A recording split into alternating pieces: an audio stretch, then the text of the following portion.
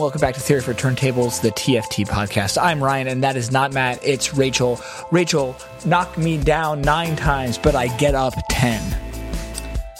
Well, Ryan, I don't dance now. I make money moves. And if I see you and I don't speak, that means I don't fuck with you. Oh, but please do fuck with me and fuck with this album, Cardi B's Invasion of Privacy. But you all knew that from Rachel's line, because you picked the most. We usually go deep cut, but you went the shallowest cut, right? I did, because I did kind of want to signal that that's what we were about to launch into. Yeah, no surprises here. This is a full transparency podcast. And we're talking about Cardi B's album, which is, I think, as of the recording, the top album in America. And Rachel quoted from the lead single, or the song that preceded it, John the Baptist style, Bodak Yellow. And so this is a song that's really been on our consciousness for almost a year. It appeared around May, June of 2017, and gradually increased in popularity, becoming the song of late summer, I would say, right? That the first part of summer of 2017 was dominated by Despacito. Was dominated by Despacito, pretty full stop, with a little bit of the DJ Khaled's "I'm the One," but then it very much. August, September belonged to Cardi B. Bodak Yellow, in a very noteworthy turn, unseated the new Taylor Swift single at the time as the number one song in America. And then Cardi B has been relatively omnipresent since then, right? That, she's had a number of singles, appeared on a Bruno Mars song, and has had lots of very charming, very engaging talk show appearinces, and that has then only ramped up in the last weeks since Invasion of Privacy was dropped in the beginning of April, to both tremendous commercial success and I think universal acclaim. I mean, would you say that Rachel, that Cardi B has a high approval rating? Yeah, I would say she has a very high approval rating.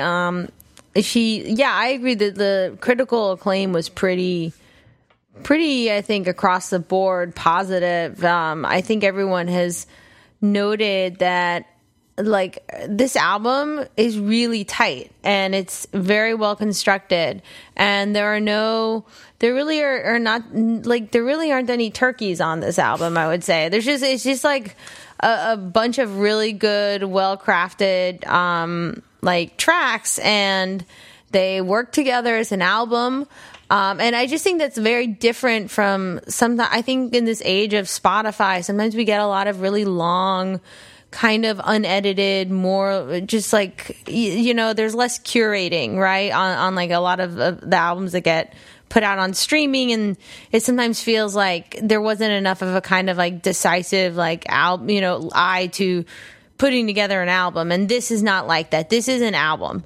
And I would say it's like it's definitely going to be one of the top albums of this year. That's for sure. This is like very, very well done. And it's definitely like a really impressive, just a really impressive debut. Yeah, absolutely. I think that a lot of other albums across genres have been kind of converging towards being playlists, right? That they are themselves playlists, right? And Drake's More Life last year was framed as a playlist rather than a mixtape or an album. And then they are playlists that intersect with other playlists, right? So it's meant to be able to be put on any number of Spotify curated, kind of algorithmically assisted albums. So your playlists. So you're right that Invasion of Privacy is shockingly cohesive, right? And so there's a way in which it's has a throwback quality to a cohesive kind of a cohesiveness of albums past, and yet it also doesn't have, right, that even the albums that you remember, the hip hop albums that you remember as being the good old days, everybody's talking about the good old days, even those albums had tons of skits, right? Lots of filler, right? And we actually had a related epiphany related to this because as we're recording this, it is the day after Record Store Day, the highest of our holy holidays here at the Theory for Turntables podcast. And one of the things that we purchased was the vinyl re-release of Cameron's Purple Haze, and we were pleasantly surprised to learn something about the vinyl re-release of Purple Haze, right? It was mercifully free of like all the skits. And, I guess, one of my friends kind of commented on Instagram about this with kind of one of the funnier skits, but it's a duck. Yes, but that's a duck. Yeah. And I will say no more than that. But, there's a lot of skits on that album that like definitely did not age well. And there's just a lot of them. There's a lot of them. It feels like the skits double the length of the album. And I mean, there's about 75 minutes of music on that album. That's right. And I think it's like a level of skit. The skit ratio there is a little out of control and kind of disrupts the listening process and like the experience of listening to the music. No skits on this album. Just like a really tight debut. Just a beautiful, like very well done album. Yeah, and so we will dig in to what's going on musically, lyrically, on Invasion of Privacy and how it kind of fits with Cardi's presentation as an artist and as a celebrity, and with a lot of other albums. All that and more when we get back from this word from our commercial sponsors. Do you have bloody shoes? Oh my God, yes. They're tracking everywhere. I bet you've been running a lot of miles without insoles.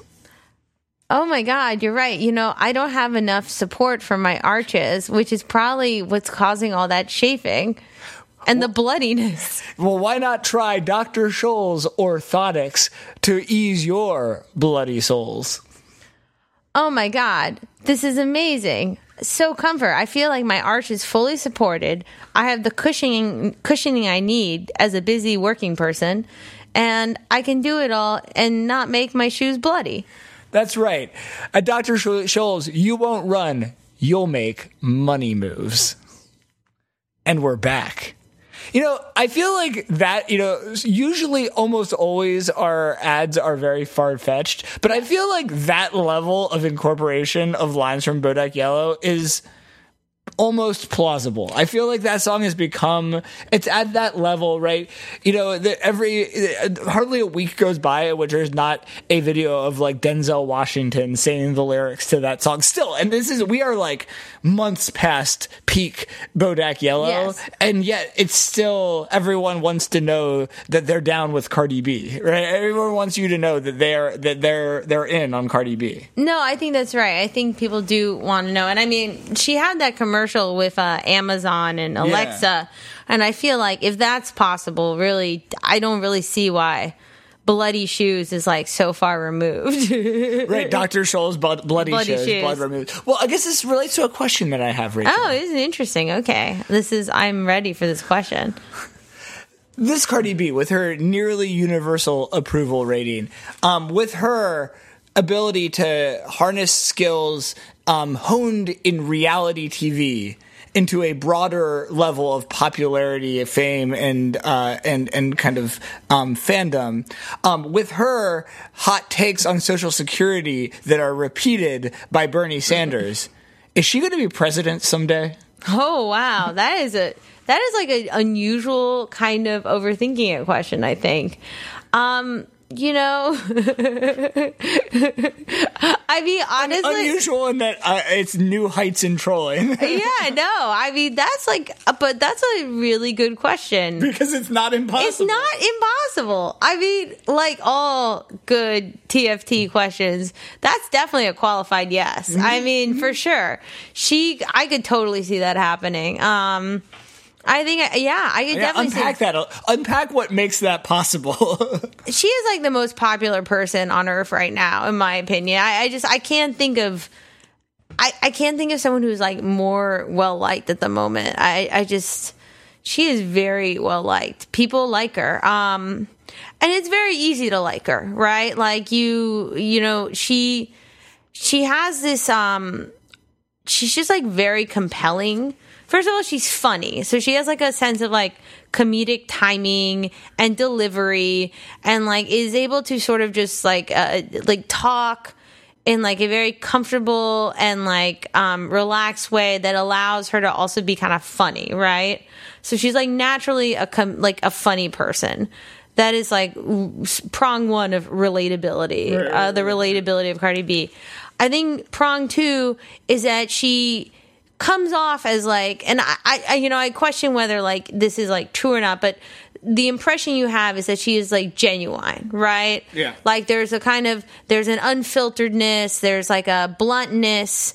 There's a for realness, right? Yes. Like you don't even need to ask, is Cardi B for real? Or maybe you do, but like the answer feels to be a resounding yes, right? Right. I think the answer feels like a resounding yes. She's for real, she's honest, unfiltered, blunt, like all of that, right? And that she's not if she's self-conscious, even that is sort of like out on the table, right? Right. Her vulnerability and her, when she is insecure or self-conscious, are out there like everything else. There's no shame, right? There's no shame or hiding herself. Yeah. And I guess like, I think prong three is like a kind of warmth that comes across.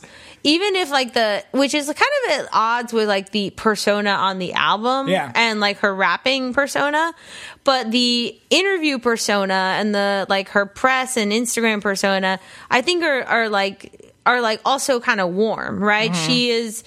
She comes off like someone who would be your friend or like who you could trust, right? And kind of like bubbly, right? And like bubbly and kind of inviting, right? Mm-hmm.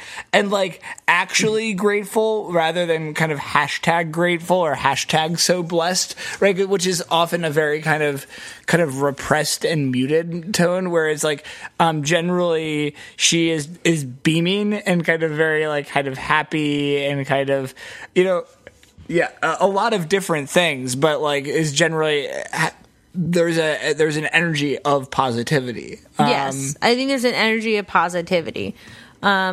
I don't know if I committed to more prongs than that, but I think those. I was going to ask how many prong your platform, your Cardi B platform was. I think those three probably cover it. I mean, I think that there is another one, and you kind of alluded to this, which is at the same time there is this sense of.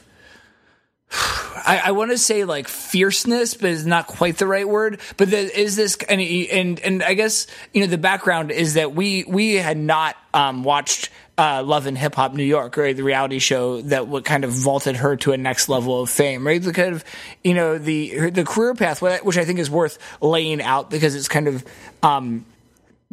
referenced again and again on Invasion of Privacy, is that she was a stripper and kind of became a relatively Instagram star kind of alongside that and kind of became kind of connected into the world of hip hop and kind of DJs and producers through the interplay between kind of DJs, rappers, and strip clubs. And after kind of obtaining a relatively high level of Instagram celebrity and social media celebrity and kind of personality, joined, I think, the 5th or 6th season of Love and Hip Hop. So this is a established going concern that is, I mean, is it fair to say kind of the Real Housewives of hip hop? Is that kind of... Well, yeah, I think so. But yes and no, because I think... Like, there's, like, a lot of, like, very well-established, like, stars are on that show, too. Right. Like, I would say, like, some very, like, famous, there's, like, definitely, like, ancillary Dipset, like, members are on the show. Right. Like, but I think quite, But I think that the main characters are the female significant others of these...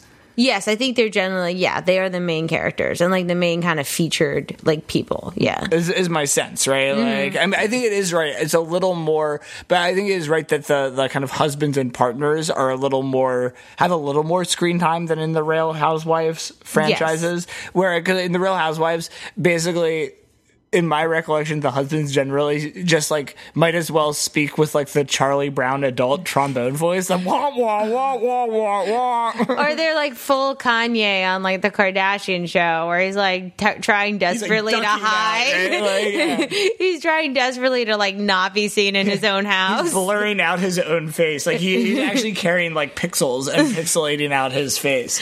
Yeah, and so like I think that in watching that, and I will post some links to some supercuts of the best of Cardi B on Love and Hip Hop, which are still relatively long. These are like 20 minutes long videos each, but those are a lot shorter than a whole season. And without having watched any of the rest of Love and Hip Hop, I feel like I'm comfortable in saying that Cardi B is the best part of Love and Hip Hop. Although the other person that is on Love and Hip Hop now is Felicia Snoop Pearson of The Wire.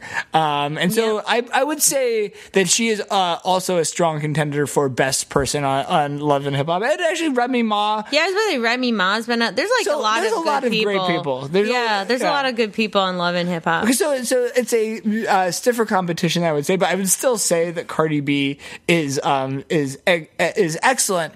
And one of the things, right, in addition to all of the kind of humor and warmth that you outline, Rachel, as being kind of part of her personality and persona, is this, that true to any reality show, that then she is also ready to fight at any moment, and that there are several scenes where someone speaks ill of her, a woman speaks ill of her, and she attacks, and not I am not saying metaphorically attacks. No, she's actually she is ready to fight, like literally will pull her wig off, kind of fight. Yeah, and I think, and these things are not in contradiction, because I think one of the more iconic Cardi B sound bites is related to having beef, right? Yeah, that's right.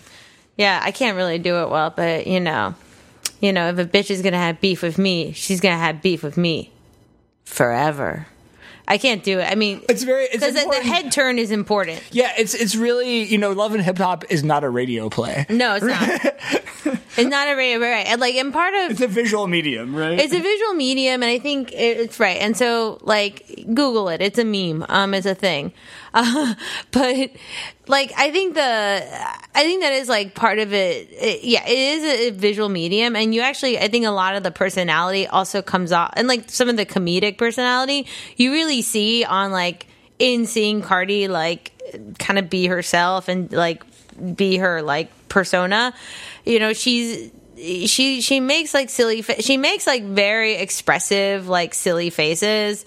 She has kind of sound effects. She punctuates things with different kind of emotive sounds or gestures or words. She definitely has a very interesting way of emphasizing certain things, and I think all of that is related to she's a very present comedian, and she has a very good sense of what is funny about a moment and what would be the funny thing to do in that moment. Well, and I think weirdly that sense of realness is because I think talking about realness is interesting in the context of a reality show, because there is this in all reality shows, this interplay between artifice and realness, right?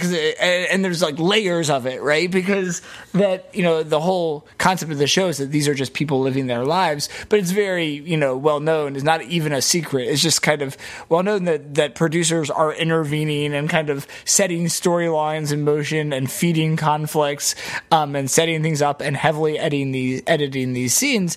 And that you see that even within this, that Cardi B is kind of within the context of what has been set up and kind of directed and selected, is finds ways to go off the script. And I think that especially that there are genuine pieces of surprise in some of these fights and some of these moments, one of which, and one of the reunion specials involves her just taking off her shoe and just chucking it, right? Yeah. Just straight up chucking it at a foe, right? And so those are bloody shoes, truly. No, yeah, I think that is like a moment of surprise. I think there's like she's like, I think she's like surprised, like she's very, I don't know if it's like surprised, but like part of I think what makes her kind of refreshing is like she has a backbone, I guess is what it is, right? She's like willingness, she stands up for herself and other people quickly, but that same like quickness to stand up for herself and others also leads her to be like very quick to, like fight someone, right? Like she's very quick to then call someone out, be upset, and kind of react. I think like I also want to call like another scene from this supercut that I think is like a kind of example of her like kind of even like acting or doing like her comedian thing is where they set up this like very ridiculous situation where her and her friend, like one of the other like women on the show are going to go get like etiquette classes. Right? And spoiler alert, hilarity ensues. Right. Like the things that Cardi B says are very funny. But even like in the setup of like the fake discussion that they were like, okay, now talk about having to go get etiquette classes, right? Like, that's the direction. She's like kind of like play acting like what the etiquette classes would be like. And she kind of like puts on this kind of like her version of like a sort of like uptight or upper class, like how she needs to talk if she's going to be like, after the etiquette classes. And I think to me, that's like a good sort of like scene of like her, like she's funny. She like just like is able to like play out these things and kind of like act, kind of lean into like the commitment of like committing to the idea and like committing to like what is funny about the idea or like her version of it. So I guess all of this is to say that, like, yes, I think she could be president. Well, and I guess I thought of this because, my train of thought of thinking about this is, like, the ways in which, like, what... I think it's two things, right? It's, I guess, a way of asking, is she a star for these times? And I think the answer is, a unqualified yes. Yes. Right? Because that, this is a case where she's been doing her 10,000 hours, right? But so, and what she's been doing for 10,000 hours is creating a profile as an Instagram influencer, basically, right? As a personality, right? And I think that she is perfectly suited to Instagram, and in that she kind of has mastered the kind of, because especially her mode of Instagram, her preferred mode is the kind of mini vlog, right? And it's kind of a usage, I'd say, that's kind of closest to Vine, I think, and maybe like fled the most onto Instagram once Vine shut down, and so it's a lot of kind of first person monologue, kind of vlog style, kind of a little shorter and less produced than YouTube channels, but similar. So I think that there's that kind of direct connection, kind of speaking to her people, right? And she has millions, tens of millions. Oh, yeah. Or more. I think more. She has like some crazy number of followers. Yeah. And the videos are each viewed tens of millions of times. So there's this kind of, she has a mastery of that kind of direct communication, and a mastery of kind of, right, I think another mode of Instagram captioning is heavy use of emoji, I think. Like, right, it's a world where there's a lot of combinations of words and emojis, and I think this like relates, that there is something, it's something that's kind of talked about as her fame has grown. Every talk show she's on has to talk about, right, like how she talks. It becomes a meta talk show. Yeah. Right? We kind of watched, because most recently she she went viral when she was on Jimmy Fallon, and kind of like genuinely, I think, surprised and cracked Jimmy Fallon, yeah, cracked him up. But then was invited back to host Jimmy Fallon. And I don't know. What did you make of her co-hosting Jimmy Fallon, especially in the ways that she kind of was like interacting with Fallon and some of the other kind of guests? Oh, I didn't love it because I think Jimmy Fallon just doesn't. So here's the thing. It's like, here you have like I'm going to put this in the improv terms. Here you have like an awesome improviser, and like, you know what you don't do with an awesome improviser? You don't like try to manage them or try to manage what's funny or try to direct like what's funny and what the scene is about, right? Yeah. Like, good improv is collaborative, and it is like, I mean, you know, everyone has heard the idea of yes and, but like that is what it's about. It's about listening to the idea and being in the moment and reacting to it. And Cardi B is excellent at that, right? She lives in the moment, listens, and like reacts to it, and she reacts to it with like her perspective, her view. And I think like what bothered me about the Jimmy Fallon show is that like he did not do that. He was too up his own ass, trying to like manage Cardi B. Do people get her? I don't know. Like, or like, well, and they added like subtitles to her text at some points. It was and so they weird. also did a whole going through of like having her explain all of her catchphrases. But I think she triumphed in spite of this, right? Yes. Because I think, and what like. What came across in explaining some of the catchphrases that she uses is that they function similarly to emojis, right? Yeah. They're verbal emojis, right? And that they're sounds that punctuate, right? Like one is ow, right? That and in the etiquette coach scene, the etiquette coach asks her to stop making that noise, and she's like, "Well, but this is the punctuation to that sentence, right?" And there's a sense of rhythm, right? That it's a sense of illustrating rhythm, and kind of adding. Right, that it is a sound. A sound is worth 1,000 words, right? A sound picture is worth 1,000 words is kind of the philosophy here, and I think that these kind of are these are sound pictures and have this sense of how she communicates.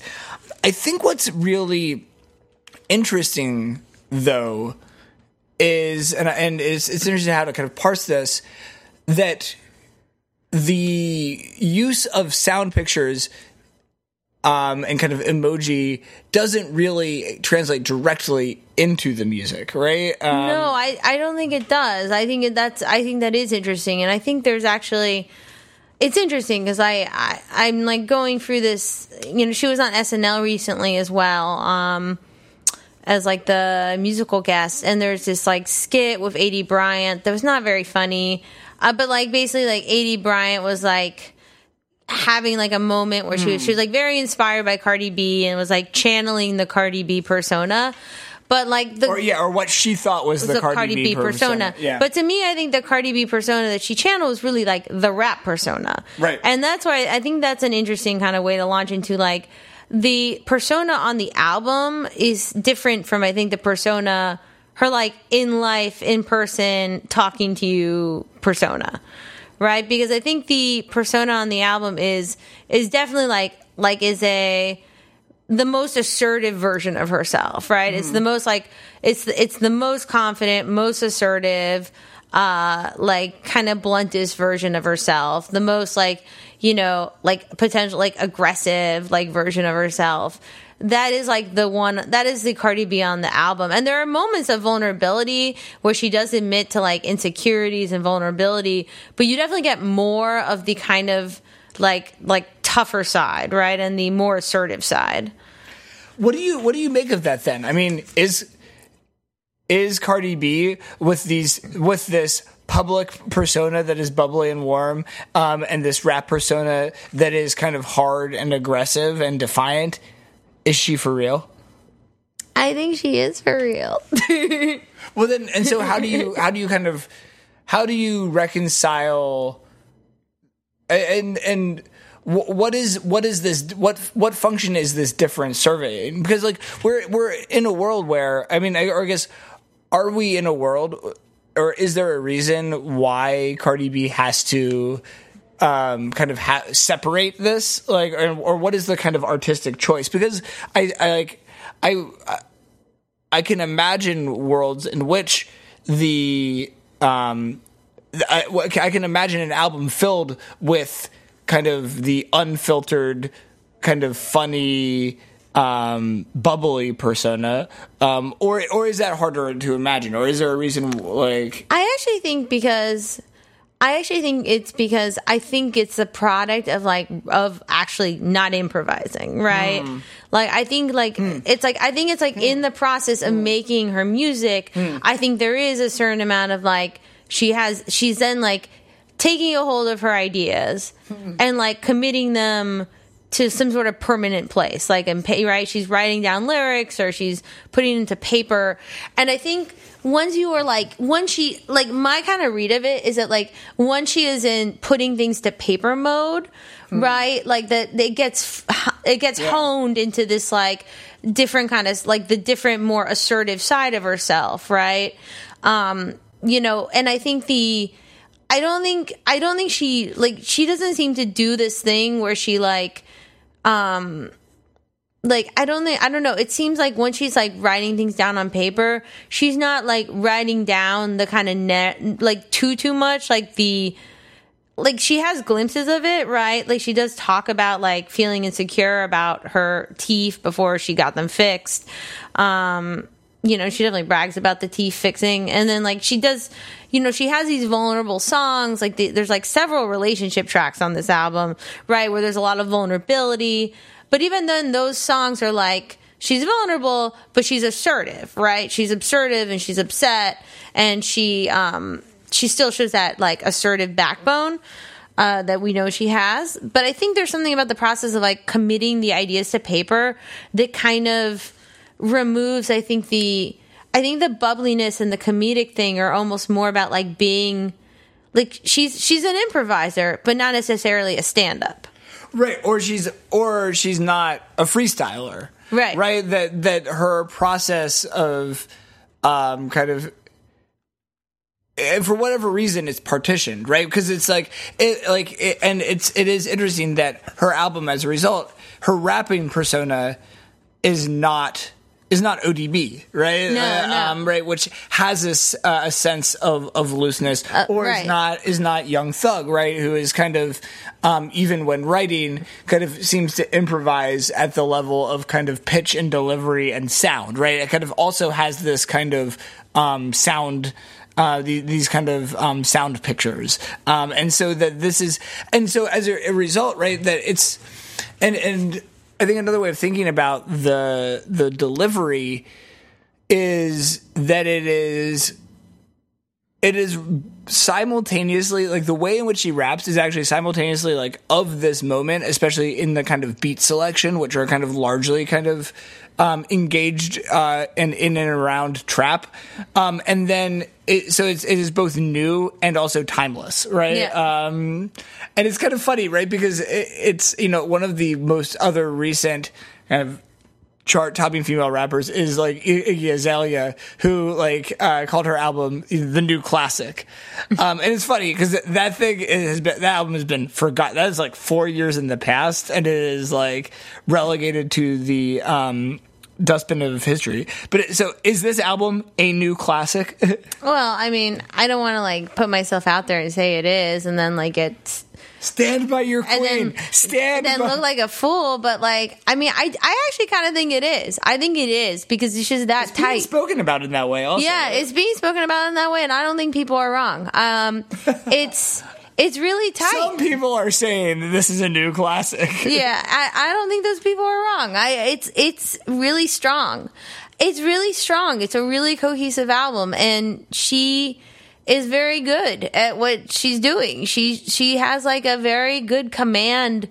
She has a very good command and like presence, and her like flow really shows that. She has like the kind of like, she's got the heft. She's got like the heft in her command of her music of like the greats, you know? She just really is up there in my opinion. Like she's very good, and I think she can only get better. And it seems like she like really picked like the stuff that she wanted to speak for her, right? She did not I don't know. She did not let it be bloated. There's like nothing in there that seems like off or like trying to go in some sort of like poppier direction or like an EDM-y vibe too much at least. There's a couple of songs that kind of dip their toe in there. Yeah, the Kehlani song, right? Is a little bit, but for the most part, Ring, right? Ring feels like the penultimate song in a spin class, right? A little bit. But this is that's the only one that kind of largely like lives in that kind of energy. Yeah, no, I agree, and I think, yeah, I'll stand by Cardi B, my queen. Yes, she is like that good, and the debut album is that good. It is a new classic. It's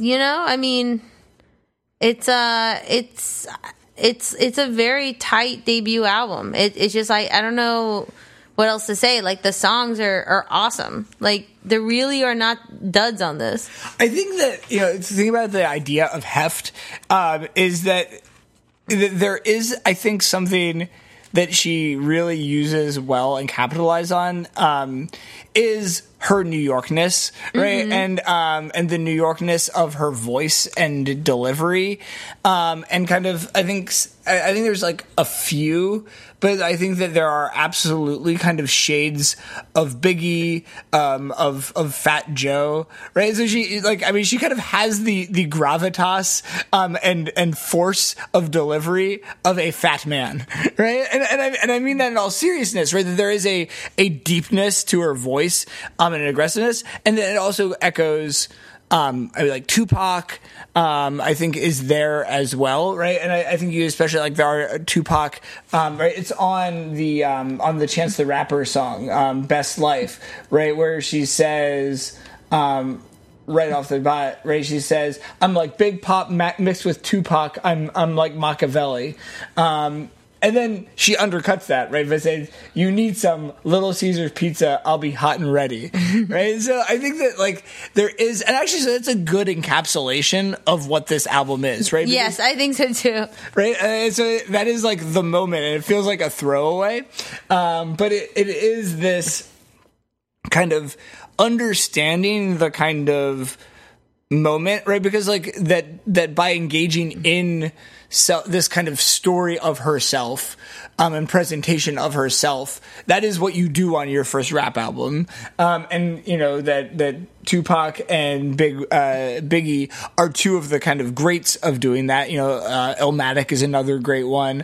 Jay-Z's Reasonable Doubt is another great one. The kind of really kind of says, here's who I am and why I'm doing this. Mm-hmm. But then she then kind of undercuts that by like referencing Little Caesars. I mean, I'd say Little Caesars is probably the best of the cheap pizzas. I would say so. I mean, I definitely, that and like her liking Frosted Flakes. I'm like, she likes Frosted Flakes? Yes. So she says that somewhere. She really is your queen. Yeah, she really is my queen. So I'm like, yeah, I like those things.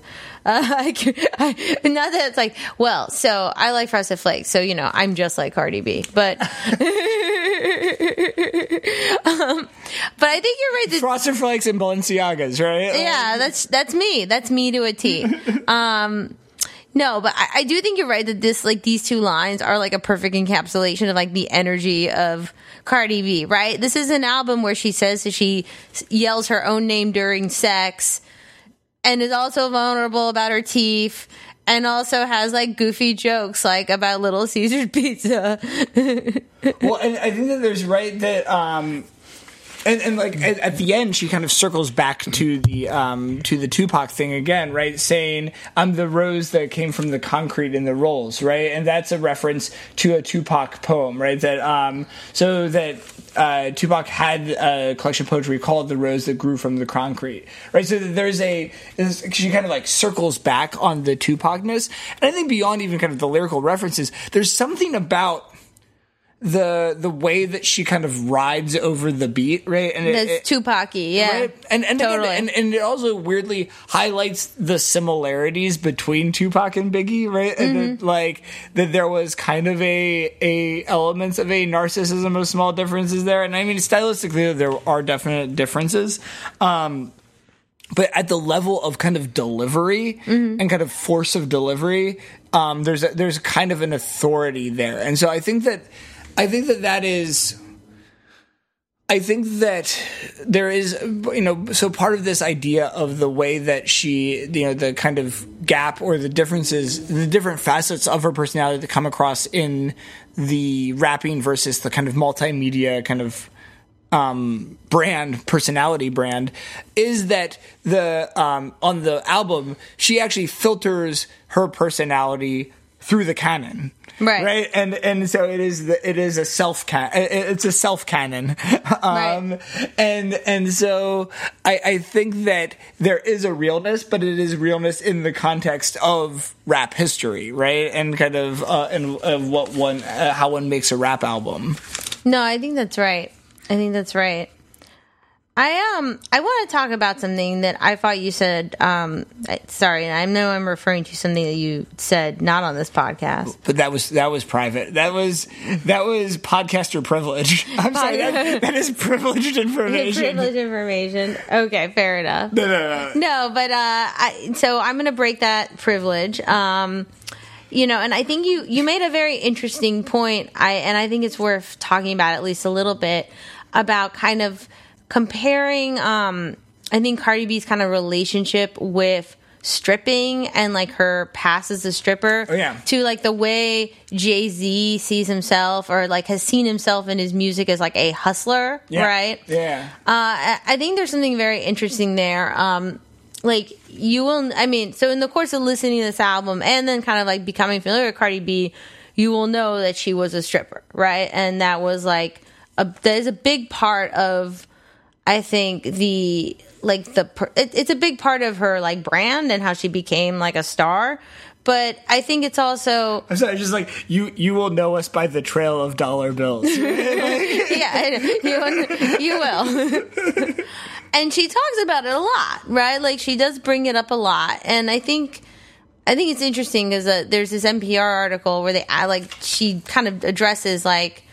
I bring this up a lot because I want people to like not treat strippers with disrespect, and I want them to think that like I don't want there to be this kind of I don't know, like the whore.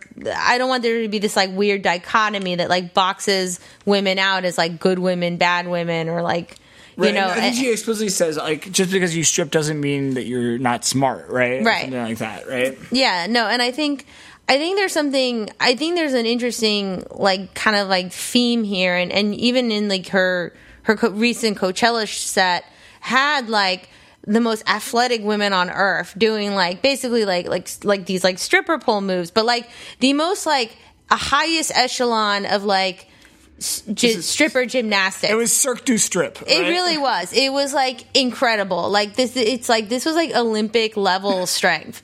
Like what these women were doing. They were like. It's worth setting up that it was not a single pole, but there was kind of a 3-dimensional like grid that was about 10 to 15 feet off the ground. Yeah. Right. It looked like an obstacle off of American Ninja Warrior. No, and these women would kill an American Ninja Warrior. They were. Fucking amazing. I like cannot stress enough. Like they could crush us all with their like abdominals because they like sit like with one leg like could like shimmy up one-legged up this pole and then like not hold on with their hands and like they could be like totally like perpendicular flat like out into space with their one leg. Can you imagine one leg holding you up like that? And then another woman at one point like balanced on on one of her colleagues who was perpendicular in that way, right? That's like Tessa Moore, whatever, like the Tessa Virtue that Justin Moore, the ice dancers, right? When they were balancing on each other's legs. I mean, it's like harder looking because like these women are wearing like heels too,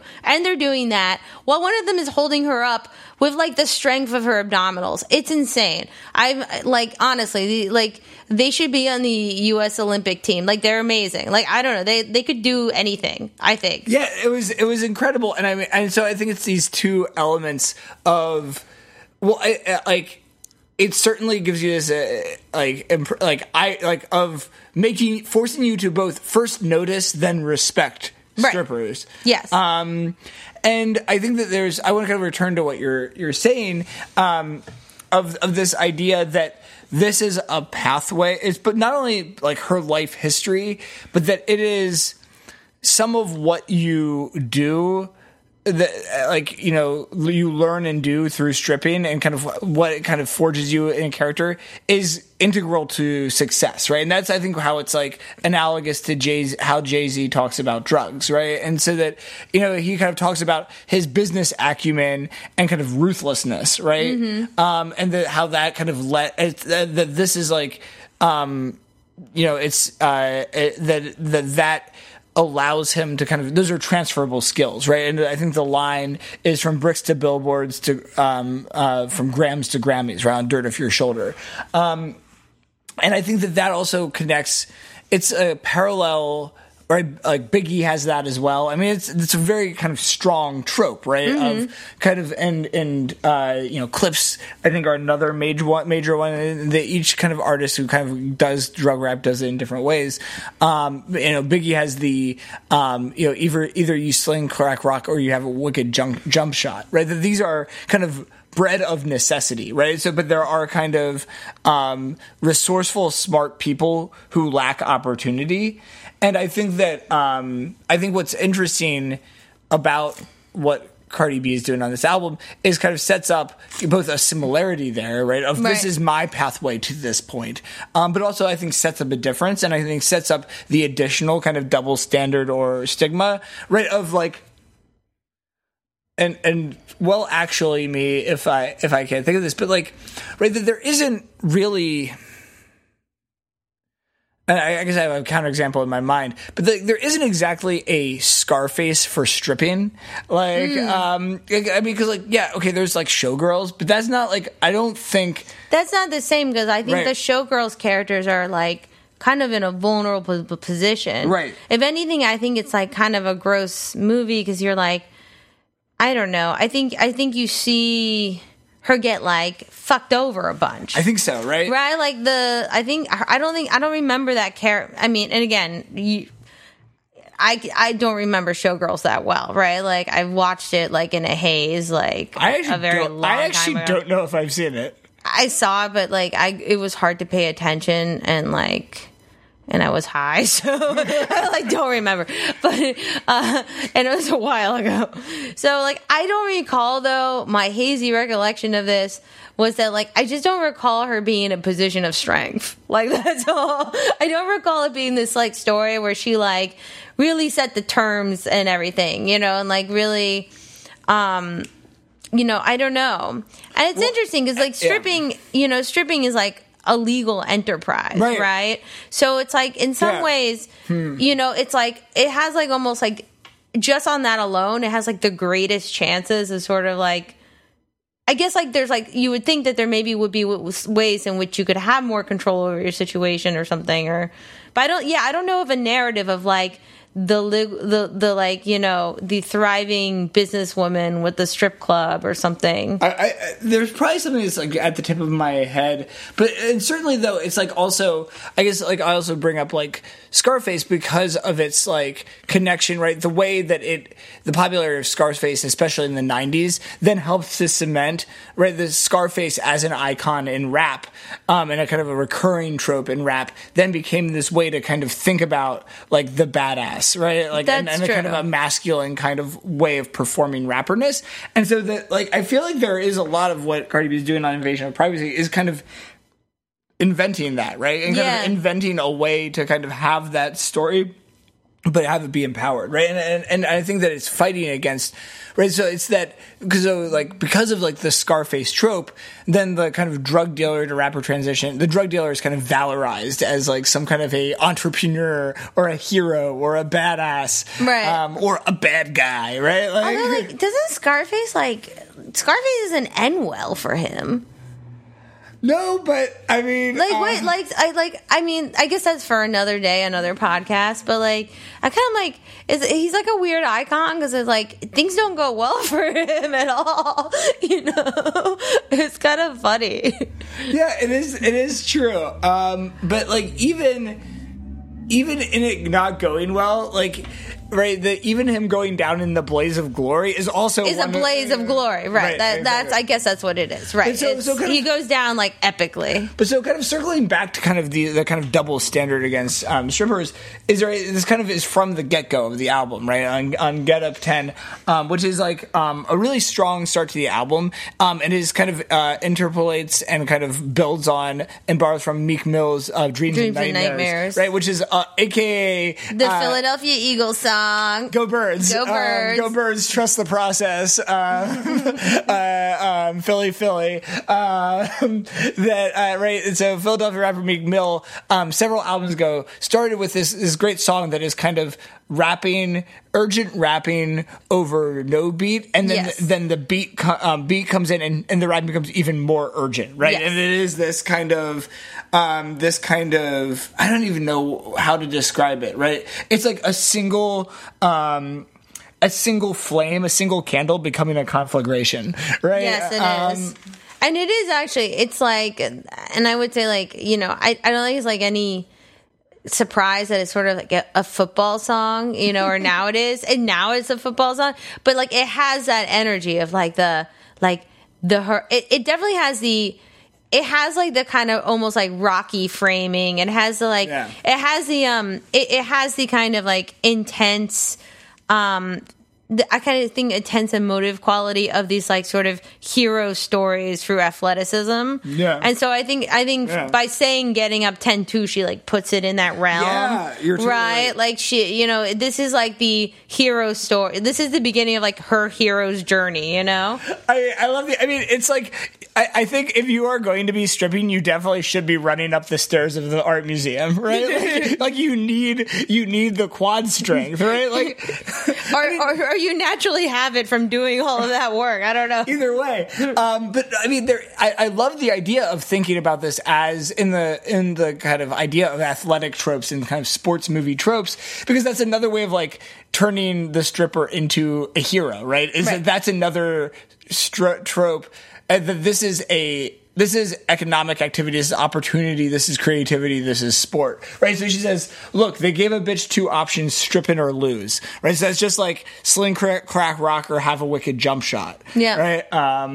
And you said dance in the club right across from my school. I said dance, not fuck, don't get it confused. Had to set the record straight because bitches love to assume, right? And so that kind of sets it up, right? That this is the opportunity that's there, and yet there's judgment for that opportunity, right? And so it's like either you, right? 50 Cent it's get rich or die trying. Mm-hmm. This is like get rich or be judged for doing so, right? Right. No, and I think that's right. I think she does put out there like the bind, right? That like women live in, right? Like. Women generally, I mean, not just like stripping or lose, but just in general, like there is like no choice for which women are not judged, right? Like there's no choice in which women are not judged. I'm sorry, do you want to rethink that sentence? JK. Too real? Too soon? You're like, wait, what? Wait, what? Wait, shouldn't have I said that? I was like a little bit like I was taking it back. Like what? Watch your mouth. Yeah, exactly. God, this just got real. This got really real. Okay. I'm the one. I'm the Cardi B in this. You are the Cardi B. The Cardi B is you. I'm the Cardi B in this relationship. No, I'm the Cardi B. What? I always thought of you as more of an Offset. What, like kind of aloof or something? Because that's to me the main thing. Offset is like, like in possession of an awesome robe, right? Like in the like, I feel like Offset's like outfit in the Ric Flair drip video. My robe is not that good. You could pull that off though. I could, but yeah, my robe is like a white, like stained piece of shit that is very comfy. It's the robe of your soul. It's the robe of my soul. Right, a white stained piece of shit. No, the glittery Ric Flair robe. Oh, thank you. Oh, right, got it. Yes. Got it. No, but right. I just think that in general, like women, they be judged. They are judged. So, what are other songs? Are there any other songs that you want to hit that are kind of must hits? Must hits. This is hard because I love most of this album. What we're saying, buckle up because we're an hour in, so we can't go for every song. Like you gotta listen to this album. Every song is good. I mean, I guess like I really like I Like It. Man, I'm like very partial to the sample. I think it's gonna be.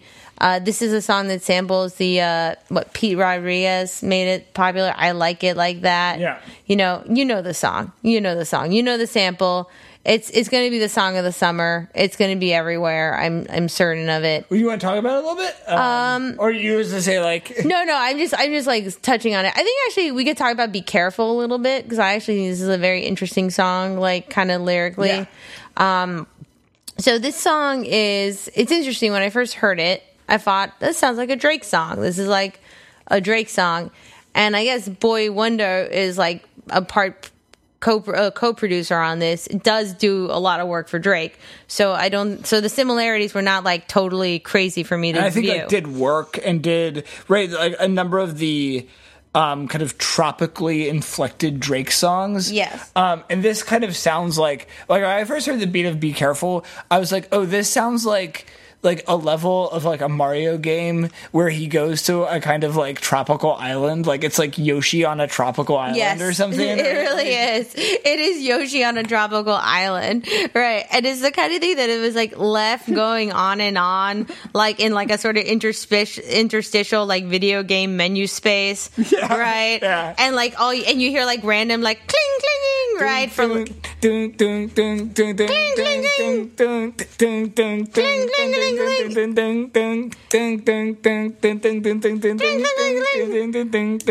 sounds a lot like that. Are you going to play the game, or are you done? Are you done playing the game? I think I'm good. I kind of have to go and like make food. Can I say I'm going to save this game?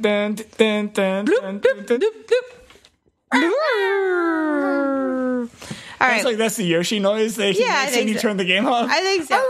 I was like I saved it, so he jumped into a plant. I don't know. Yeah. I don't know what Yoshi does. Let's be honest. He jumps into a lot of plants. He probably. I don't know. Yoshi does what he wants with his time. I don't know. Yeah, does he jump into a lot of plants? Okay, great. Yeah, in this reality, sure. Yeah, sure. Guys, I don't know if you can tell. I did not play a lot of Mario. No, you were from a Sonic household. Yeah, I had a Genesis, right? So I had a lot of fun motoring Tails around. Until I was like, wait, I can't get Tails any higher. I don't know what else to do with him. Never mind. I remember I was really insistent about getting that game because Mom, Tails can fly. I gotta get on that. But anyway, no, it's a game changer. Sonic just runs. Sonic just runs, and he doesn't do shit. And he's kind of like a roller coaster. You have to get enough momentum so you can do the loop de loops. He's like a bad roller coaster, whereas Tails can fly. Right, and so what I would say is that when you're running with Sonic, you have to be careful. That's right. And so, speaking of being careful, so Be Careful has this kind of what's cool is that it has a beat that evokes that kind of 8 to 16-bit era. I say 16-bit, right? So the early 90s, right? Not pure 80s beat, but it's kind of got that early 90s video game, Super Nintendo, Sega Genesis era beat. But is this a light song? No, it's not a light song. A light Yoshi on an island vibe. It's not really that light of a song. I mean, if it's in that Yoshi on an island, it's because it's Princess Peach is kind of upset and crying because Mario's kind of a shithead. So this is definitely one of several my significant other is a shithead is cheating on me, right? Songs. There's several of them. Varying levels of kind of vulnerability or at different stages in like understanding that, right? Like I think there's like, you know, Ring this kind of like this like a group of these songs, Ring is the kind of like my partner's becoming emotionally distant and not like talking to me and phoning me or paying, like my partner's kind of electronically ghosting on me more. And then there's like Through Your Phone, which is like seeing like evidence of infidelity and cheating on the phone of the significant other and being like angry, right? Being like upset about it, and like reacting to that. And then Be Careful is kind of like somewhere in between. This is like this is like, this is like somewhere in between in this, like in the stage of like dealing with this, like, realizations about the relationship, right? Like she sort of like knows or acknowledges that like her partner is like cheating on her, or it's like not really totally like there, not totally emotionally invested, right? But then she's also like, and she's like upset, but she does it in this very interesting way. And this is, I think, why I want to talk about it, is that the words here, be careful. I'm just going to read like the lyrics, right? The only man, baby, I adore. I gave you everything. What's mine is yours. I want you to live your life, of course, but I hope you get what you're dying for. Be careful with me. Do you know what you're doing? Whose feelings you're hurting and bruising? You're going to gain the whole world, but is it worth the girl that you're losing? Be careful with me. It's not a threat. It's a warning. Be careful with me. My heart is like a package with a fragile label on it. And so I want to go into this because I think, I think the it's not a threat is a warning is, I think, kind of like the interesting key to like the interesting tone of this song. She's like vulnerable, and maybe this is like a good encapsulation of the Cardi B persona in general, right? Like she's vulnerable. The song is vulnerable. She's upset. There's a lot of like hurt feelings there, but she is very quick to, like, again, she has a backbone. She stands up for herself. She, I think if she forgives, it's because she has chosen to forgive, not from like a position of weakness, even though, or like, I think, even if there is vulnerability, like she's like a package with a fragile label on it that can like hurt you. Well, right. I mean, because, I have dropped a fragile package with maybe some glasses while moving. We've moved more than one times. And, what you get when you drop a fragile package is shards of glass, right? That can cut you. Yeah. Right? And I think she's also saying that, right? And I think it's there. It's also even like, be careful with me. Do you know what you're doing? Whose feelings that you're hurting and bruising. And I think one is like, oh, you're hurting my feelings, and like I thought you were the one that you cared about, right? So it works on that level, but it's also, it has a little bit of this, do you know who you're messing with? Do you know who you're fucking with, right? Yeah, it totally has an air of that. Right, and that's the other way of just be careful, right? So it's be careful with me. And it's this idea, this is a very interesting idea of like kind of objectification and agency, right? Because it's like, on the one hand, be careful with me because it's like handle with care. Right. But then it's like also be careful when dealing with me. And I think it's working at that, like, be meta careful, right? Because it's like be careful of what type of a like repertoire of engagement you use with me, and like engage with me like a person rather than an object, or you will be shocked, right? Like I feel like this complicates, like, in this like whole like Comey press cycle, like every time he talks about the conversations with Trump, and they're like, well, did he mean it as like a directive, or did he mean that as a directive? It's like, well, I was in the room, and yes, I read it as a directive, right? I feel like this kind of thing like complicates that. Like, is it a threat? I think it is. Did Cardi B just threaten me? I think she did, but she said she's not. I don't know. And so I think, look, I promise Cardi B my honest loyalty, right? Right? And I think that's like, in some ways, is like maybe the most like scary thing you can do is like make that like kind of ambiguous, which I think this song does, right? I think there's something like almost like the scariest thing you can do is not be totally easy to read. Right? right? And I think she does that really well with this song, where it's like both like the vulnerable side and the honest, like in like, you know, the vulnerable, like kind of sad side, and then. But, like, she's, you know, like, you don't know what she's capable of.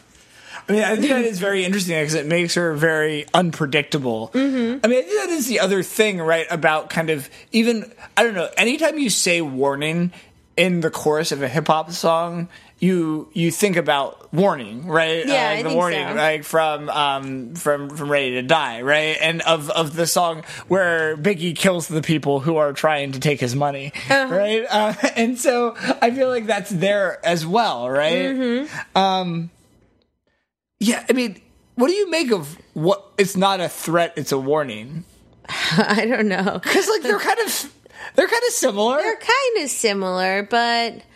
I guess a threat, like, says, like, if you don't do this, I'm gonna do this, right? Right. I think a threat sort of implies, like, almost is, like, contractual kind of, like, set of obligations, or, like, not set of obligations, it's not contractual, but so much as, like, there's, like, a contingency, right? If you don't do this, this will happen, right? To you. Right. And a warning... I don't know. I think a warning is not necessarily like a pure contingency. A warning can be just like a general... Hey, it's just an FYI. It's more like it can be an FYI, right? Sure, I think the lines can be definitely blurred, right? Like... But I do think there can be distinctions. They're not totally overlapping things. But even in a warning, it is kind of, hey, this is for your own good. Right? And I think that what's great about that line is that I think up to that point, the listener is not aware that it's either a threat or a warning. I think that's right. Well, it was. I think because it sounds like a plea or a request. It's like, be careful with me. It's like, oh yeah. I feel sorry for you. Because hey. It's not a threat. Hey, it's a warning. It's like, wait, what? Right, wait, what? And I guess what the difference is? Here, I just picked up on the difference. Yeah. A threat is actually like, a threat is sort of like against the law in the sense of like, you are actively saying like you will like kind of like, I think it's like, a threat is like the contingent, like I will do harm to you. A warning is a assumption of risk. A warning gets you off the hook legally. Like, well, I gave you a warning. You've assumed the risk. Do you know what I mean? Yeah, a warning is saying, like, you can climb down this mountain if you want to, but people die here all the time. But that's not a threat. That is actually a warning. It's an assumption of risk. So it's like I guess it's so right. It's not a threat. It's a waiver. Right? It's a waiver. It's not a threat. It's a waiver. Right, Cardi B is not responsible for all shoes that get thrown at you as a result of engaging with Cardi B. Well, I think that she's just like a spin class, yeah.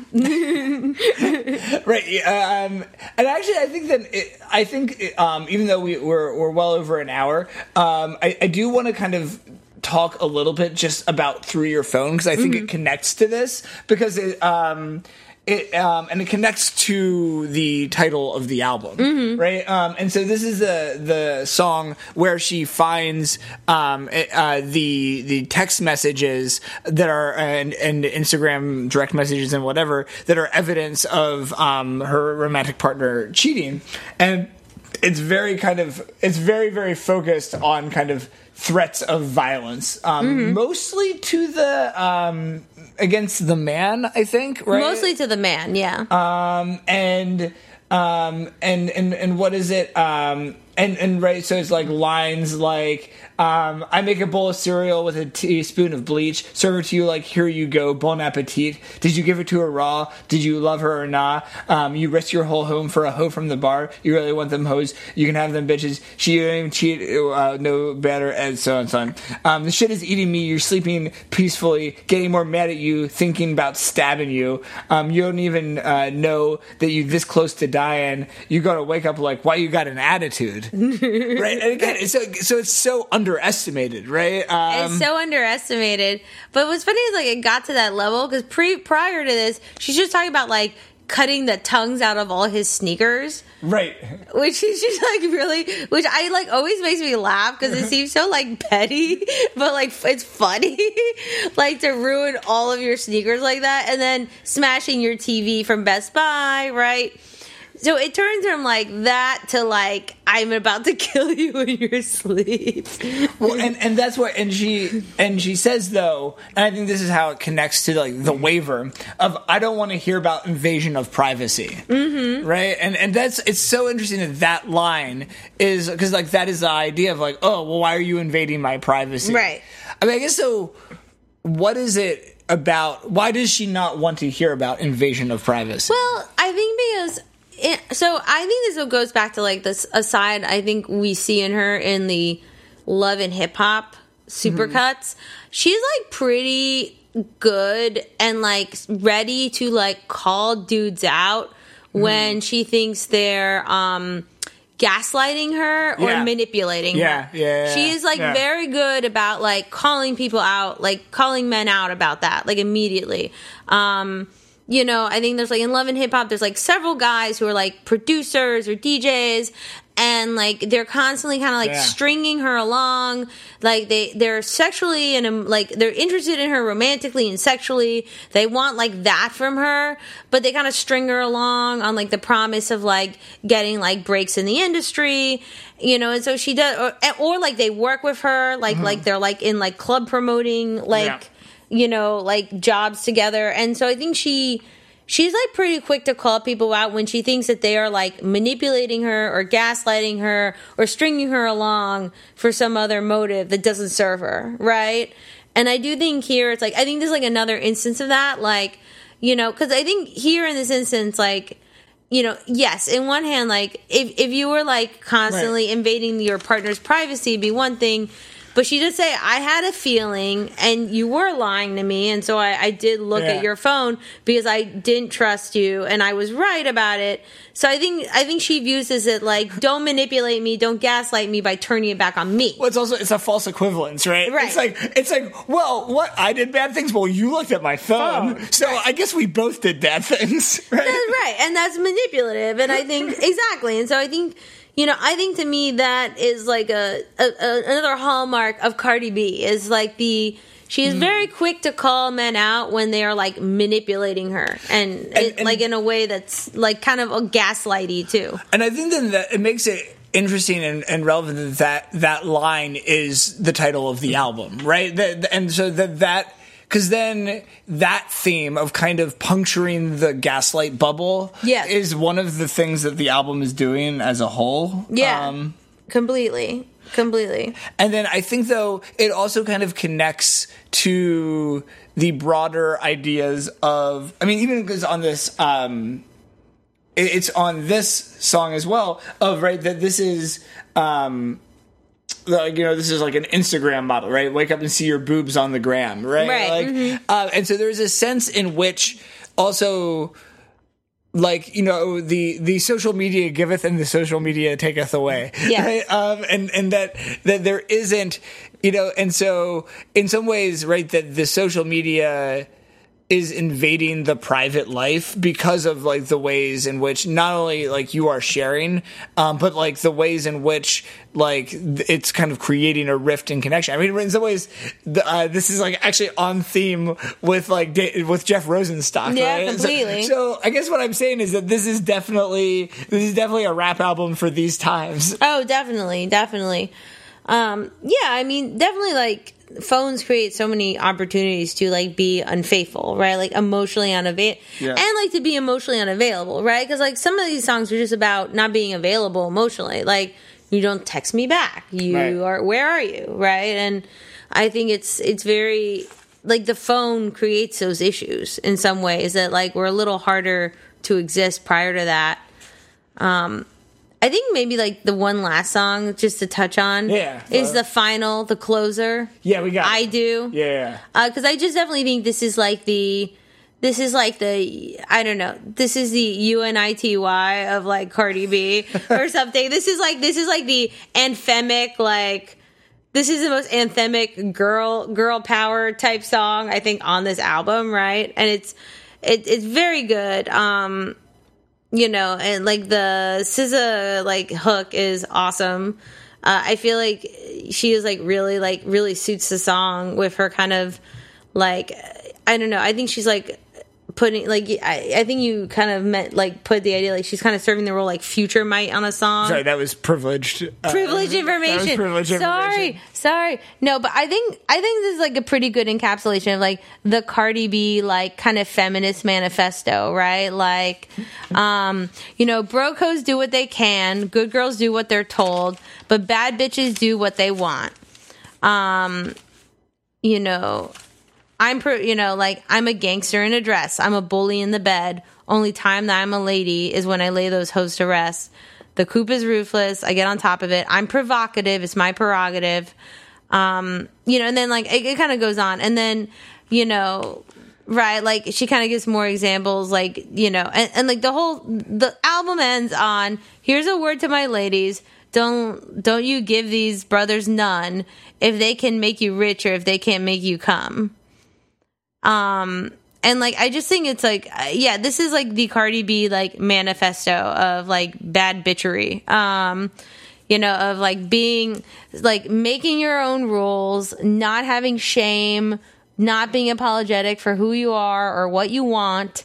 And like being everything at once, being all the sides of yourself, like all at once. And, and not apologizing. And I do think it's like a good end song and like definitely the most kind of like concise like sort of explanation of the Cardi B philosophy, like Cardi B's like kind of like I guess her like sort of like feminist mantra or something. I don't know how to describe it. Like her worldview. Her right? worldview. Like, yeah, like it's like a good encapsulation of the Cardi B worldview.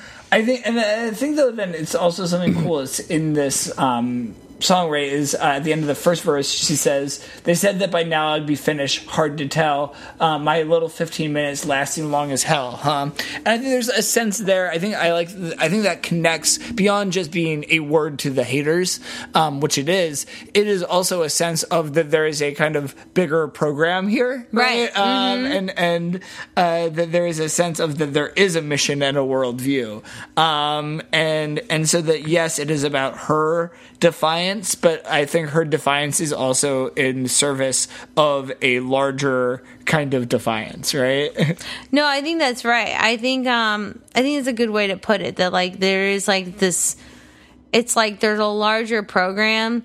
So maybe if she's not even going to be our next president, she at least might be like our next Gloria Steinem or something. I don't know, right? She has like, right, there's a larger mission at work here. I mean, it's funny because when you were kind of describing this as a program or a manifesto, what it made me think of is like Riot Girl, right? Mm-hmm. Like it made me think of like Kathleen Hanna and like Bikini Kill, right? Completely. And I think, actually, and that's another very vocal person who's like openly talked about like their stripping past, right? Oh, right. And about like having to like take the sense of like shame or like hiding these things, like, that those things only like kind of further like the like violence against women, right? If those things are like a shame, like if those things are in hiding, that just gives more opportunities to sort of treat women like shit in in the greater program. And I do think, I think Cardi B like definitely is like another like part of that dialogue and like adding like another voice to this larger kind of ongoing like feminist debate and like in our pop culture. Yeah, and so it is, and the debate shall go on, right? And the debate will go on, and like, per Ryan, like, get on board. These 15 minutes are going to last a really long time. And the hour of this podcast has lasted a very long time as well. But I think with good reason, because this is our last one for a little while. We're going on a hiatus of about 6 weeks to 8 weeks. So we'll be back in probably mid-June, early July of 2018. So this is TFT summer recess. It's our first summer recess in a while, right? Even though we are an academic seminar, we have just gone straight through from semester to semester into summer school for nearly 4 years for nearly 5 years since we started the music iteration of TFT back in October of 2013. So this is we'll be on a summer break, but we won't be gone altogether. We won't be off the face of the earth. So reach out to us. Tell us what you're listening to, what other new music. I think we'll still return to some new 2018 music when we come back. Maybe we'll do, just as this time we covered an album from each of the months that we had missed when we were doing our historical stretch from January through April. Maybe we'll pick up 1 to 2 albums per month from May and June when we come back later in June. And so let us know what else you're listening to, what other new musics from 2018 you're hearing. If you have albums for when we return to 1999, 2000, send those along. And you can reach us in all of the usual ways, on Twitter, on Facebook, and on overthinkingit.com on the show notes. So whether you are dancing or making money moves, whether you are being careful, or being careful, I know that you will be doing that and keeping it real.